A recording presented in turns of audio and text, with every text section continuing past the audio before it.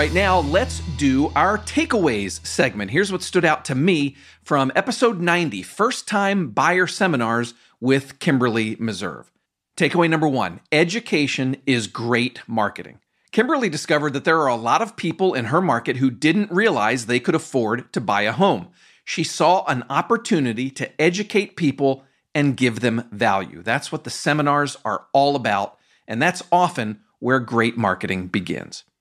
Takeaway number 2, her seminars are all virtual right now. She suggests that you start that way too. No need to find an event space, no need to pay for an event space, no need to pay for snacks, coffee, all that kind of stuff. Kimberlee says the buyer seminars had a great ROI when she did them in person, but it's an even higher ROI with a virtual seminar. Takeaway number 3, seminars run about 90 minutes. They're very interactive. Kimberlee and her lender ask a lot of questions to kind of keep the attendees engaged and involved. You heard her walk us through pretty much everything they teach in the seminars. It was like a 6-minute segment where I shut up and just let her share the blueprint.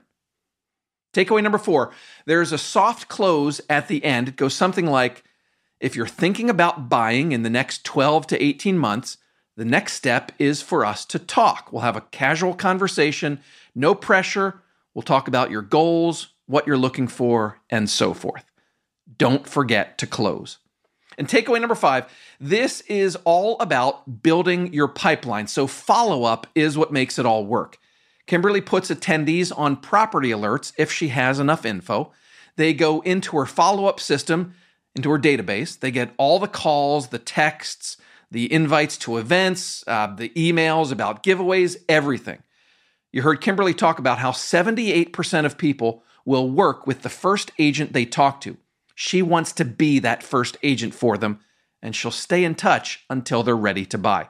Just a couple months ago, she closed with a buyer who attended a seminar back in 2018. And those are my takeaways this week.